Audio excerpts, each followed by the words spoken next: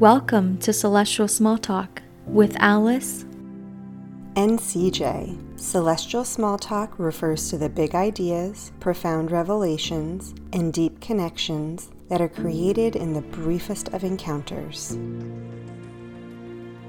It is often in these moments that an imperceptible shift in thought can bring about the biggest change, helping us to more fully embody our intuition.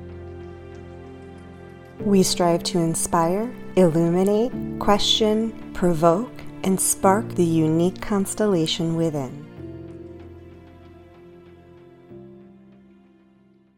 Hello and welcome back to Celestial Small Talk. We are recording this episode on a Gemini new moon, so I'm very excited because I love this air moon with so much social energy, conversation, very intriguing to me. I'm very excited to get started. We have a very special guest today, and I'm going to let CJ introduce this person.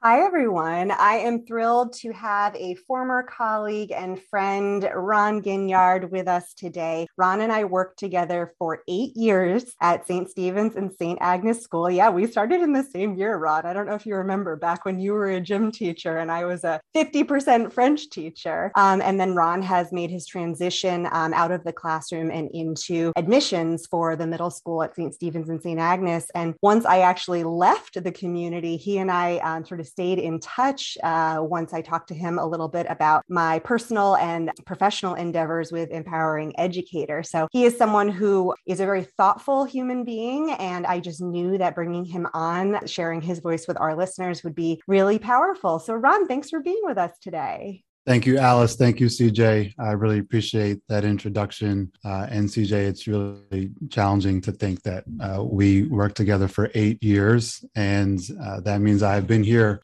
for 10. So I've worked here for a decade, and it feels like a really short period of time. And it also feels like a very, very long period of time as well.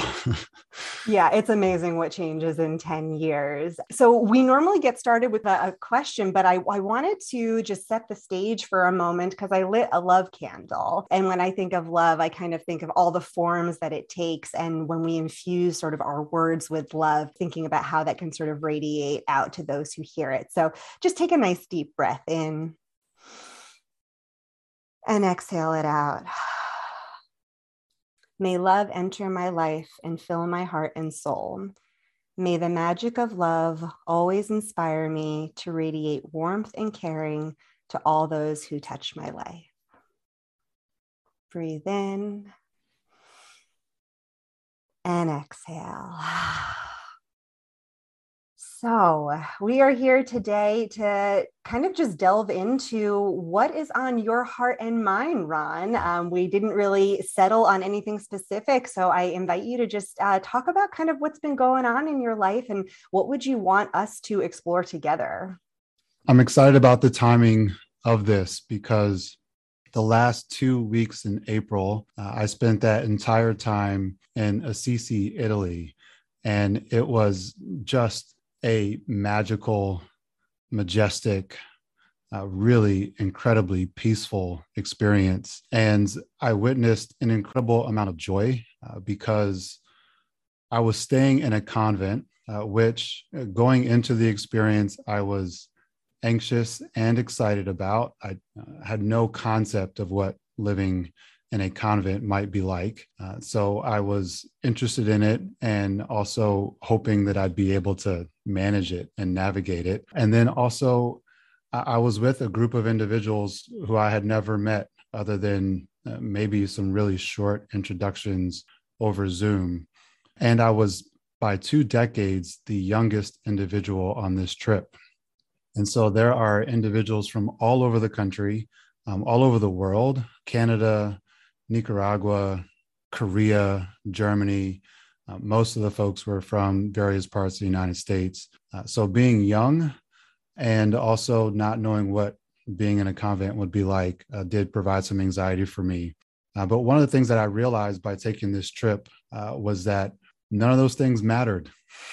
I made all those things important going into the trip, and none of them mattered. And we were really able to make some really deep connections. And we did so really through a couple of things. One, just realizing that simple life is liberating. Living in a convent for 2 weeks and having really absolutely none of the comforts that I've grown accustomed to having here in the United States. And all of that was really, really liberating. It was wonderful to not have a phone, to not have the internet, to not have a news cycle, to so many different things, not have to worry about what I was eating or where I was going out to eat. Everything was really, really simple. And as a result, I would say it was a lot more joyous. The nuns I was around were some of the happiest people I have ever met in my life. Oh man, I missed them. I want to go back and I want to be with them. They were just really, really happy. And they'd all given up so much, like given up their lives and their families. And they'd come from 10 different countries, Zambia and Australia, just from everywhere. So it was really incredible to see so much joy around people who were so simple in the way that they lived their lives. And it also had sacrificed so many different things. It's hard to put anything on the category of the birth of children, but it's in that category of one of the top 3 experiences of my life. It was pretty special.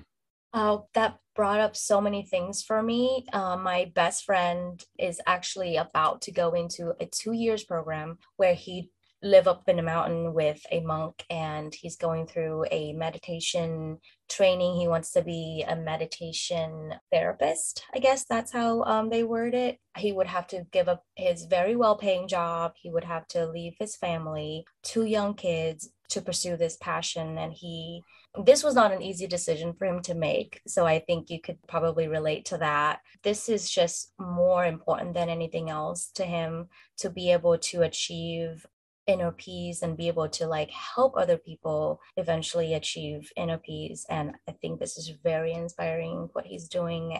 I still need to learn a lot from that.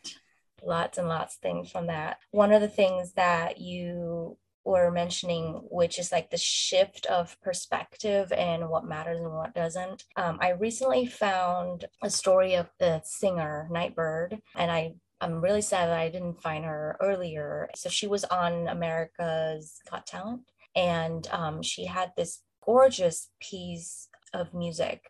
The song is called It's Okay, and her performance just moved me in ways that I can't explain. And then we found out that she had cancer, and she had cancer in her lungs, her liver, her spine, and she had 2% chance to survive, but she still just went all the way, got on that stage, got a golden buzzer. She's you can't wait until life isn't hard anymore to start being happy. And that just it was a slap in the face for me. It's what are you whining about?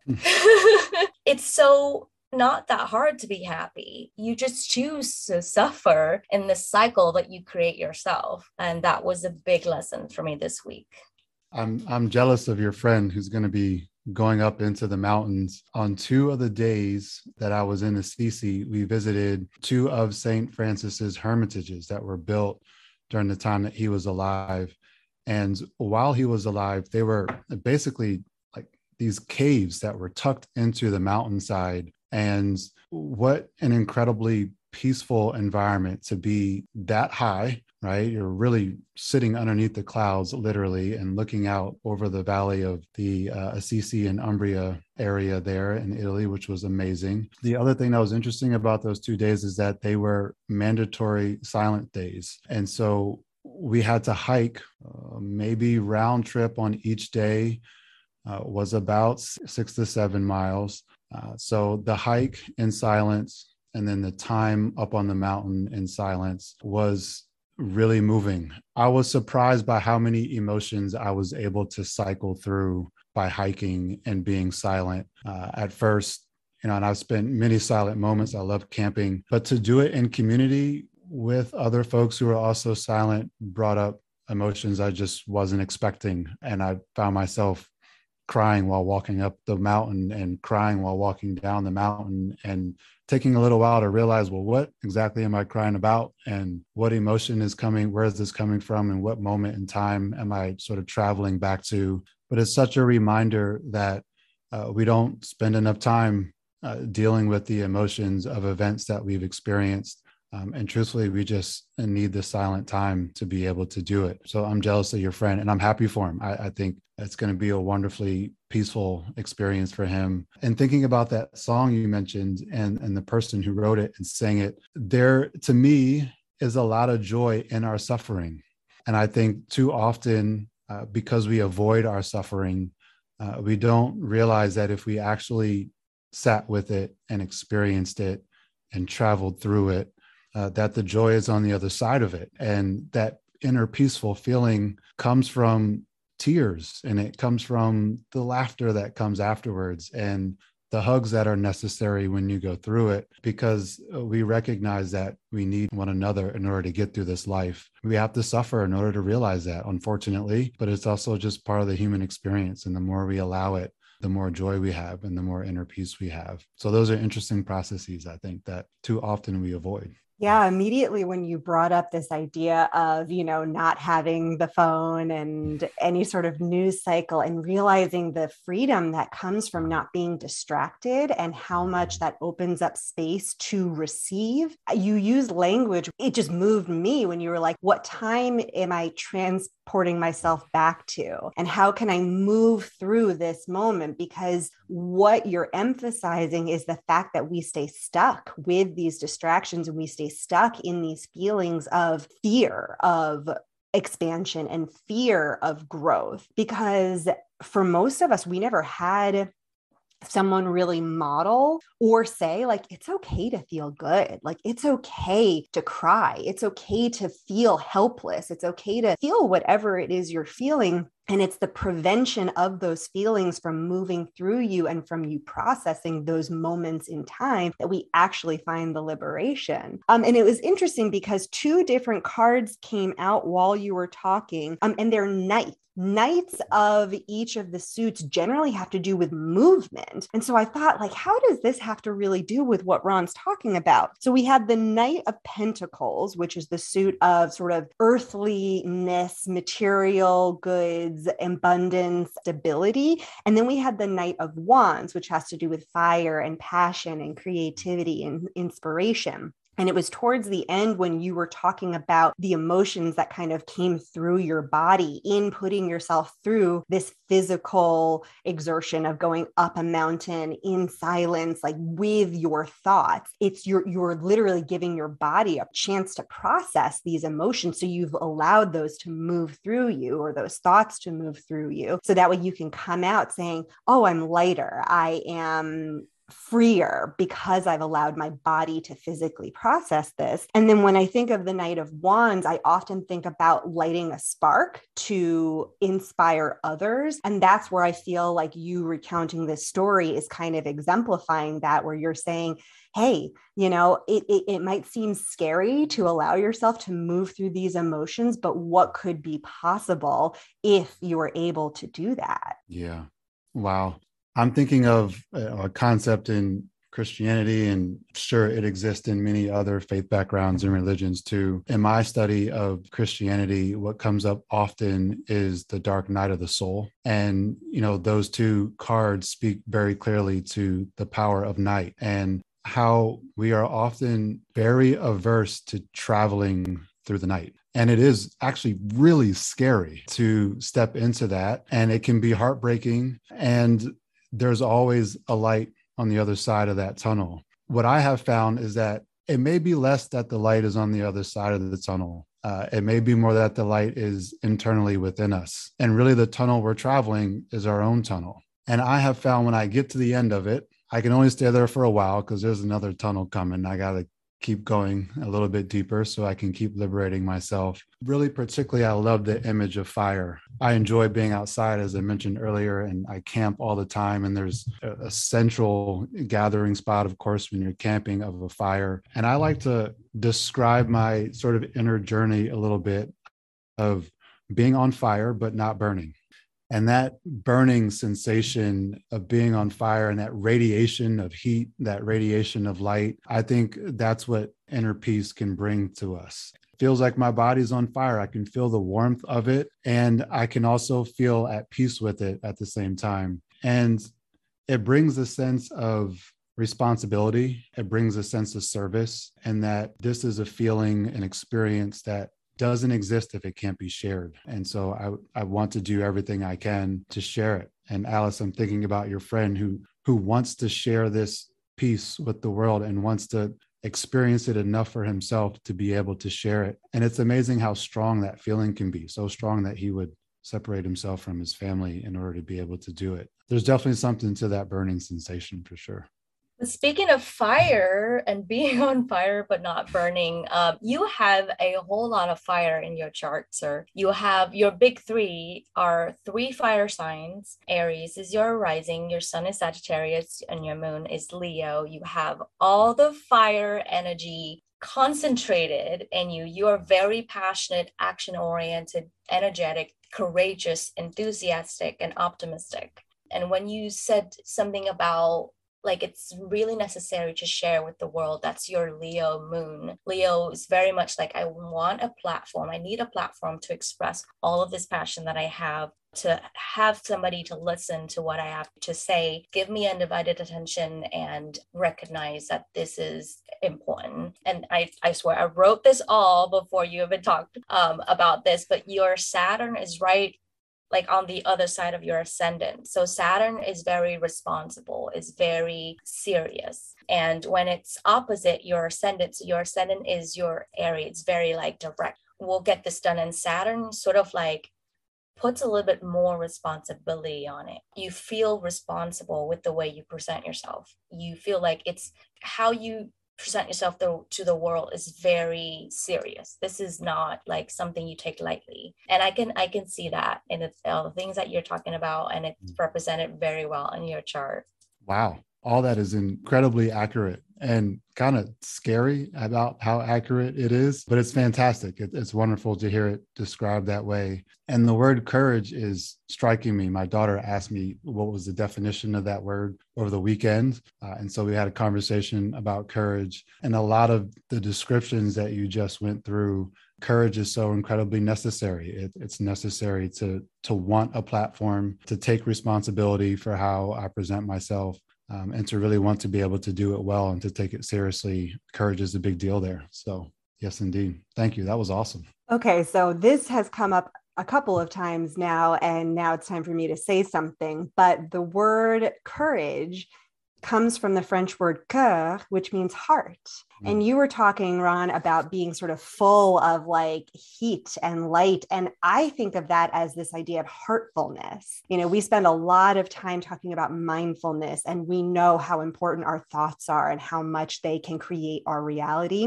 And being aware of our thoughts is such a necessary step along this healing journey that we have to keep doing over and over again, because we know that our thoughts are cyclical. And when they get stuck in those deep grooved patterns, it takes a really long time to move through them. And what I feel sometimes can be the antidote to that is getting back into the heart space, and just that little warmth that kind of comes, you know, right above your solar plexus when you feel that connection, when you feel that passion, when you feel the presence of someone authentically sharing.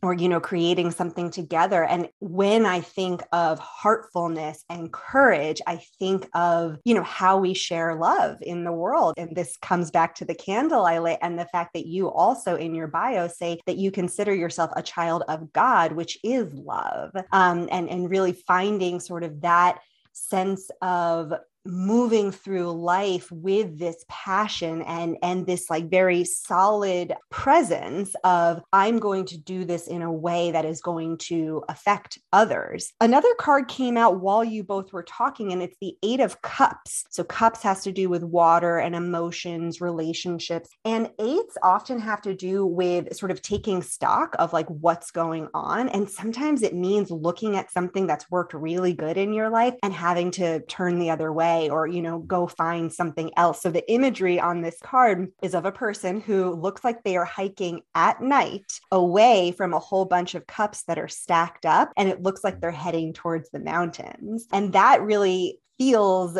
in alignment with what you were just talking about, both in terms of like your physical experience doing that, but then also kind of going through that dark night of the soul of, oh man, I've been through some stuff and I need to kind of reassess if all of this is really leading me to what I want in terms of expressing love to the world. And in order to do that, I'm going to have to, not be distracted. I'm going to have to go find myself and move through this because that's the only way forward.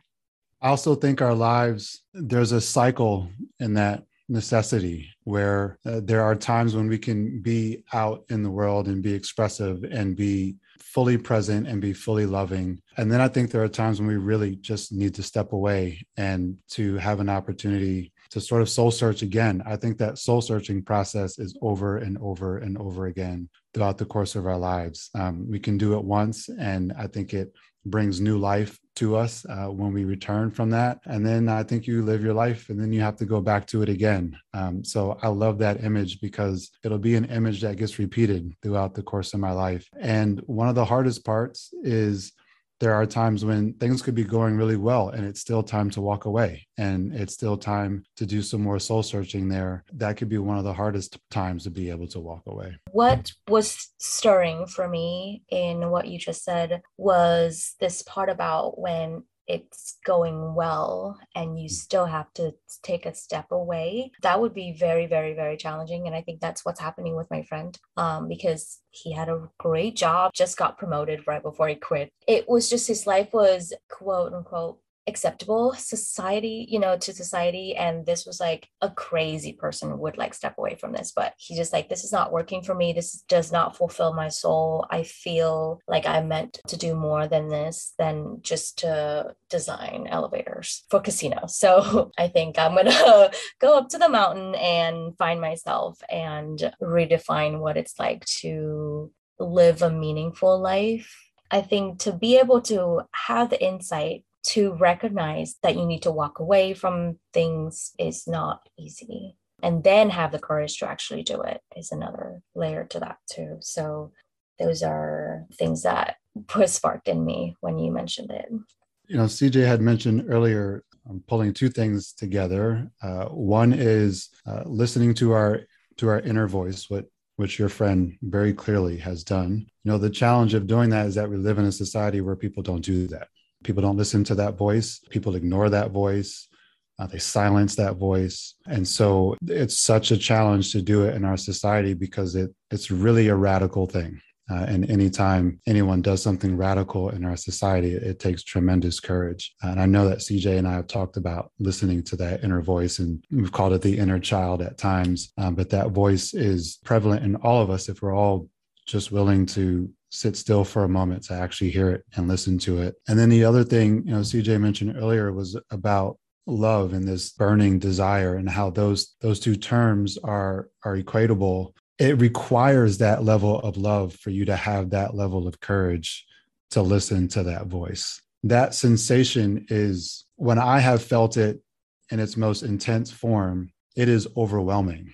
And I almost feel like I need it to go away. I can't live like this. I can't operate in my life with this feeling and it being this intense. I wouldn't be able to do my job. I wouldn't be able to be at home and be a husband. I wouldn't be able to be a dad because it completely leads me away from this world that we exist in. I can imagine, if your friend has felt that and it gets to that stage where it's overwhelming, you just need to do something about it. The courage almost becomes almost like a secondary issue because I've got to do something about this feeling that I have, and it's not going to go away. It's not going to leave me alone. So I need to do something about it. And so the courage, in some sense, everyone else might be looking at you like you're crazy. And internally you're like, well, I'm not. I'm really not the crazy one. Everyone else is crazy. And I've got to figure out what I'm going to do about this feeling that I have. But that's a pretty lonely and radical place to be because, as mentioned earlier, our world just doesn't operate that way. Yeah, I think the most important thing is to find like-minded people with whom you can connect about these things, because the normalization of leaving it all behind or not ascribing to capitalism or, really taking a radically honest look at what you are contributing to the world and how that might be different from what your heart's desire is. All of those are really big, scary questions, which I think goes back to this idea of courage is like, you can think something, you can also know something intrinsically from that inner voice, which maybe your child, might be your higher self, might be, God speaking through you. But when it is a voice that hasn't been allowed to be developed and hasn't been given sort of a space to grow and thrive, we hear so frequently that anyone who, deserts their family or a marriage or a job or whatever it may be, they're the radical ones. And that really comes from a place of fear of people not knowing how to do that work for themselves. So there's a sense of envy or jealousy, although that person gets to do it, but I don't get to do it. Like I remember, Ron, you and I talking about how a comment was made to you that like, well, not everyone can be as calm as you are, Ron. And I always think about that because it's like, why not? Like, what is it that has been so ingrained in someone to think that they can't achieve the same level of peace and clarity and presence that you exude? Like I often describe you as like a gentle giant, Ron, because he's a very tall man, but he's also like you just, when you walk into a room and Ron's there, like, that everything's like, okay, like you just exude this warm presence. And people don't know what to do with that because they don't see that within themselves as being possible. And that brings up a lot of grief too, to say, man, what is this world that we live in that is telling us that only certain people get to achieve this? And I really feel like being able to have these opportunities for silence and reflection and processing, whether it's through therapy or meditation or religious practice, that is, like you said, kind of the way forward. It's not necessarily like being in the dark or, seeing the light on the other side. It's like lifting up your head and just looking around and saying, the light's been here this whole time. I have just put up some blinders to it, or I have put myself in the shade as a result of fear or, someone telling me that I'm not good enough. And that's, time to end. Like that is a radical thing to say, man, I get to like reclaim my place in the world and say, I get to radiate out this love just as much as the next person does. Two cards that came out were the Ace of Swords and the Four of Pentacles. And I almost am seeing, so the Four of Pentacles kind of has this imagery of someone like hoarding, like holding something really close to them, not necessarily from fear, but there is like this, I guess, sense of like scarcity or like, this is mine. And then I almost see the sword as like cutting that free and being like, if I have gained this much wisdom and self-assurance and peace, it is not up to me to hold on to it so that way I feel this experience all the time, but it's for me to say, oh, wow, this is something that needs to be shared. So if I cut this free from myself, I can share this with others in a way that's simple enough to say, like, you get to do this too. I don't hold the keys to this. I am not the gatekeeper of this, but what I can do is show you what might be possible for yourself. Yeah. Wow. Okay. So Alice, you did this earlier. I've done it too. I wrote down something that I sent in an email to a friend about a week ago. So I'm going to read that in a moment. But the other thing that really stands out is the idea of a sword. But I was reading a book about Buddhism and about meditation. And the idea was that meditation could be visualized metaphorically as a sword. Right? It is a weapon, and it is a weapon utilized to cut through all the fear and gray area of our lives so that we can reach a point of peacefulness. And so I constantly think about what are my weapons and what are my swords? And being out in nature is one, meditation is one, and fasting is one as well. Whenever I do any of those three things, all of the fear, all of the egotistical talk of, well, I can't do this, or I'm not worthy of this, or I shouldn't feel this good, or any of those things sort of fall away. Meditation, fasting, and being out in nature make those things a lot easier and simpler for me. I really like this analogy of the sword cutting through fear. I think that's a major part of it. How it resonates with me is like detoxing. It's like you're getting rid of all these things, that all the noises that are around you and all the noises in your head. And I absolutely adore the analogy of the light is already here. You just need to like get out from under the blanket where you feel comfortable, but you're not getting any light, right? I think that's really easy to understand, easy to conceptualize. I think that's really enlightening. No pun intended. And when CJ was talking about how you radiate love, that is very much the Venus opposite your moon in your chart. Your moon's in Leo and Venus is in Aquarius. And this represents that you have more love than people can receive. You have way more affection and compassion than people are ready to accept from you. I think that's pretty cool. Wow. So these two descriptions, one from CJ and one from Alice, gosh, they describe my experience like every day. There's a colleague that comes into my office almost every day. And about a week and a half ago, we went for a walk in Fort Ward Park, which is right here connected to our campus, which I know CJ remembers. And I asked this colleague, said I had to preface it because I knew he would take it down a different path. But I prefaced it by saying, I'm asking this question out of real, genuine curiosity. I really want to know the answer to this question because I'm contemplating what it might tell me about the interactions that I have with people. And I said, why do you come into my office every day? And I said, remember, I'm prefacing this. I'm not saying that you shouldn't come into my office every day or that you're annoying me in any way, but I'm curious. Why do you come into my office every day? And all of what the two of you have described is sort of the answer that he gave me. And then I had another question. There are some folks who have said to me, I wish I could spend more time in your office. And the truth is, most of those people never come into my office. So then the next question I continue to have is, well, why don't they come into my office? And of course, Alice, what you just described may be one of those reasons why they don't come into my office. And so what has been somewhat of a challenge for me, because in my study of Buddhism, one of my favorite sort of concepts from Buddhism is humility. And so I struggle with what I know to be true and balancing that with a sense of humility. So I had this sort of new recognition, or maybe a new acceptance of a recognition that there is an energy that I radiate and that people around me can sense it and can feel it. And so I'm just constantly asking myself, well, what do I do with it? How do I help as many people as possible get on their own journey and wherever that journey may lead them? CJ, you mentioned all the different words that can describe whatever it is that we know we can't describe, right? Whether that's love, whether it's God, whether it's the divine, no matter what it might be, there's so many different words for it.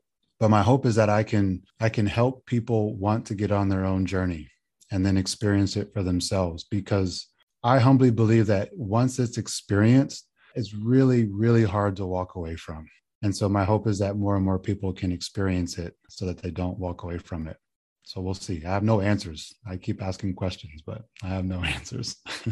Oh, but approaching life with curiosity is one of the pleasures of also being in an educational background. I think knowing that we sort of went into a school environment, knowing that we wanted to be around people who were forming young minds and around young minds that are being formed, and being part of a community where it is aligned with sort of our values for what that might look like. And I just find it to be so interesting that your role is not spiritual advisor. You're not a chaplain. You're not a reverend, and yet people feel safe with you. And that is some, I heard the word humility and I was like, I'm a little outraged that like, we can't claim our truth. Yes. If it's true, it's not bragging. Like if you're saying, I exude something that makes people feel safe to come sit with me, for people to feel safe to come talk with me. I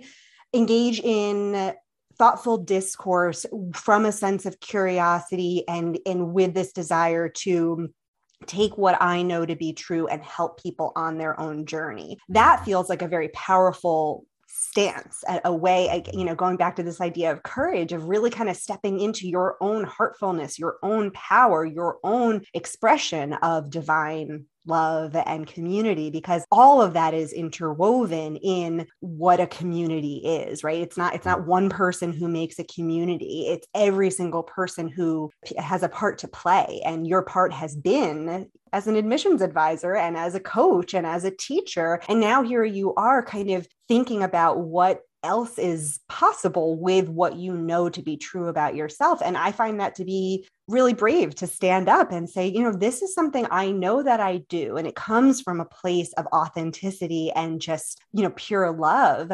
So if I am around people who maybe can't accept it or can't receive it, how can I either teach them to receive it or find another way in which I can engage in this work that's going to be received? Yeah. I'm giggling. I'm laughing about a conversation I had with my uncle. We were talking about the experience that we both had. We both have friends who do this in public. You could be walking anywhere, you could be anywhere, and you just see this individual who is exuding so much joy that it makes you question, well, what is it that person has going on that I don't have going on? Or is that person crazy and that's why they're so happy? It's an interesting experience to go through. And I often have said to myself and have wondered to myself, because I keep asking this question, well, what can I do to help people want to accept it? And sometimes my answer is just continuing to be in their presence. And over time, I think the energy is sort of unavoidable. I think the energy is really difficult to deny over time. Right. And, CJ, this person, and, he passed away in November, but Reverend Michael Henson, who was a chaplain here for 30 years, worked here for 30 years, he exuded that level of energy. And over time, you just kind of fall into it, and you almost have to fall into it, and you have to allow it to impact you, because it's hard to deny what really is just unexplainable. It really can't be explained. So it's hard to use our English language or any other language to put a word to it, but you just feel it. And, CJ, you talked earlier about how we move from the mind to the heart. Like, this is an example of that. Well, you can overthink it. And then eventually you just sort of have to surrender and let go to it. And it kind of overtakes you a little bit. It means a lot to bring up Michael, because I always think that he's kind of here with us. And I did, after he passed, I talked about his passing on the show because he had such a presence, in terms of the space he was able to hold and the presence he had for our whole community. And when I think about your journey, Ron, and how you went on this program sort of at Michael's insistence, and even before we started recording, I was like, Michael's just up there so grateful that you went and did this, because he saw something in you. I'm just feeling a lot of gratitude for the mentors in our lives and the people in our lives who see something in us that we then can see in ourselves, because I think a lot of times the way society tells us to be, or the institutions in which we work tell us to be, or our families of origin tell us how to be, we might sort of stamp out or hide those innate gifts. And I think it's really a magical experience when you meet someone who can reflect to you, do you know that you have this power? Do you know that you have this presence? Do you know that you have this skill? And to say, wow, that just comes easily. I didn't know that was something that would benefit others. But what would it be if all of us kind of were able to tap into whatever that innate thing was? What would that do for our communities? Makes me think about the impact that we have in our brief encounters, on this planet with divine souls in human bodies, or, divine experiences in nature, or, in prayer, and just feeling that as a reminder of, like, we've got the guidance we need sort of all around us if we just listen in. And that can come from, someone who is here and someone who has passed. And I think that it's really just special to hold on to those nuggets of wisdom and love that we have been shown from others. I have to say that insistence might be not strong enough of a word. Michael was very adamant in his loving way. He was very adamant that I take this trip. And there is no question I felt him almost everywhere in Assisi, almost everywhere. I had the courage to write his wife a postcard, a thank you note from Assisi, just to say that, I'm here because Michael told me to be here. And I still can't describe how he was able to see in me what I was not able to see in myself. But he definitely had an ability to do that for so many individuals in our community, that he could just sort of peer through your window a little bit and see, almost like he was looking into your mirror for you and seeing that reflection and then reading it back to you. And that's an incredible gift to be able to do that. I wonder what kind of sort of self-journey and process it requires to be able to do that for so many different people. I remember writing many different times, but I think for sure I wrote this to his wife and to his kids. Michael was the epitome of unconditional love, as much as you could see it, because it's not possible to see, but I felt like I could see God when I looked into his eyes. And that's a pretty powerful experience. Wow, I really wish I'd known him, but I feel like I feel like I do somehow, just by the way you talked about him. This is exactly why we have these conversations, right? Because we all have impacts in each other's lives in many different ways. And like you said earlier, CJ, we might not know it. We might not know what we mean to each other. And I think it's important to share these things when we can still hear them and continue to talk and share the wisdoms that we learn from each other to the rest of the world as the best we can. One of the things that I noticed in your chart is that you have your Sun conjunct Neptune and Mercury. The reason why I'm bringing this up is because it is something that I feel, and you obviously don't need my permission, but it's something that you should continue tapping into. You are a visionary, you are creative, you are very ethereal, just spiritual in ways that's beyond this world, and that's a gift. You have visioned way past the existing realm, and that is something that is a gift. Maybe because of that, people, even though they want to be in your presence, they're afraid to, because they know that you see through them. Yeah. Are you by chance a poet or a musician? Oh my gosh. All right. This is really funny. So I would never describe myself as a poet.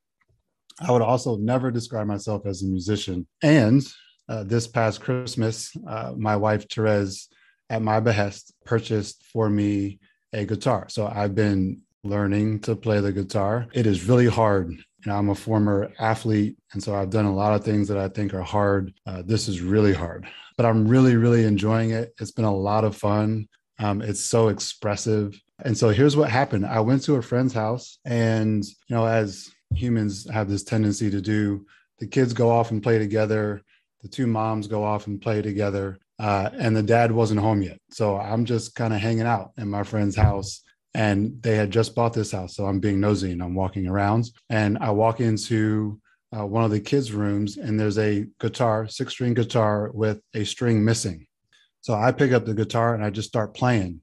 I've played one instrument, like the recorder or something like that, when I was in elementary school, but I'd never played an instrument. And so I hadn't had the internal, that vibration feeling that I experienced when playing the guitar. Like my whole body just vibrated internally. And I was like, whoa, this is really cool. So I'm learning to play the guitar. And then on the poet side, when I took the trip to Assisi, we all had a different job. We were given this list, and two things sort of stood out to me.